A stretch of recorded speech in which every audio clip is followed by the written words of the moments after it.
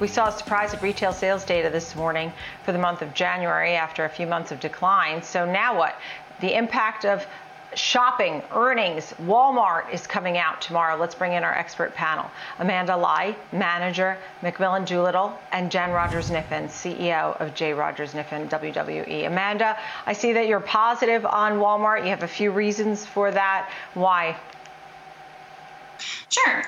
Thanks, Nicole.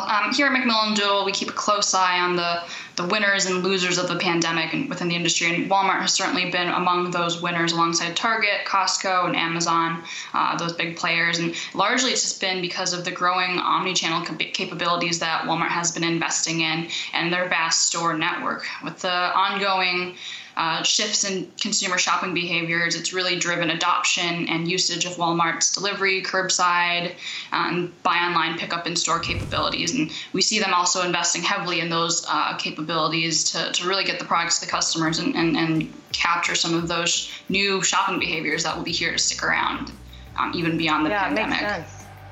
It does. It makes sense that people have become very accustomed to those new habits. Jen, tell me your thoughts. 100% agree with everything she just said. I've been a perma bull on Walmart since almost 1972 with only a couple of breaks in the middle. And I don't see anything right now that doesn't tell me they're one of the best retailers in the world, along with Costco and Target and Amazon, if you just look at the online part of their business. So I think Walmart will have another good year despite having a very tough comparison. And I think, as you said, the consumer is getting very, very healthy. I mean, the saving rate is like 14%. Sales were up year over year. If you take out gas, auto, and restaurants, 12% in January, 8% in November, December combined. There's nothing wrong with the consumer writ large. And we're going to keep pushing money out to the consumer despite that. So I don't see how it slows down. And I still think that the roaring 20s come around April 4th when a whole lot of people that are at risk, like me, are vaccinated, which I am. And so I think we're going to see some real strength with the consumer in discretionary, but I don't think that's going to keep Walmart from being very, very strong continuing forward for all the reasons we just heard. Amanda, you also talked about some of the other things that might drive the numbers, including the Walmart Plus membership and some of the other expansions and investments. Tell me about that, and how much do you think? So do you think Walmart beats tomorrow, or is it too tough of a comp? We'll have to see when they release tomorrow morning. But in September, Walmart finally released their long-awaited Walmart Plus membership, which competes with Amazon Prime.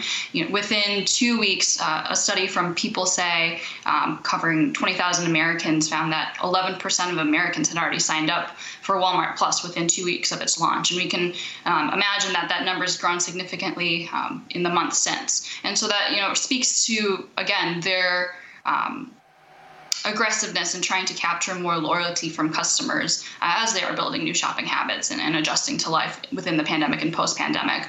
In addition, they're investing in local fulfillment centers. They've piloted drone delivery. They've piloted self-driving vehicles. So it really speaks to them doubling down on the future, which is in e-commerce and digital capabilities. Right. We also have to remember that Walmart isn't just a retail company. They have made significant investments outside of their core retail business in healthcare with their Walmart Health initiatives, in pet care, fintech, advertising. And so It really speaks to Walmart really not wanting to only have more of share of wallet, but also share of life in our consumers' lives. Okay, let me jump in here. Jan, last thought. Walmart, Target, do you love them both?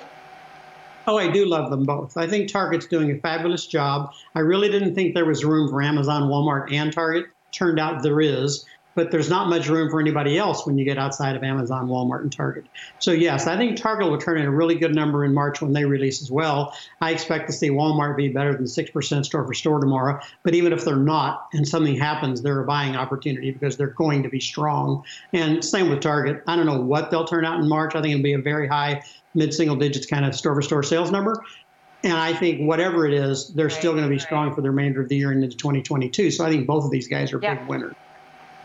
It's great to chat with you both, Jen and Amanda. Thank you both so much. Amanda Lai, manager at McMillan Doolittle, and Jen Rogers-Kniffen, CEO of J. Rogers-Kniffen WWE. Thank you.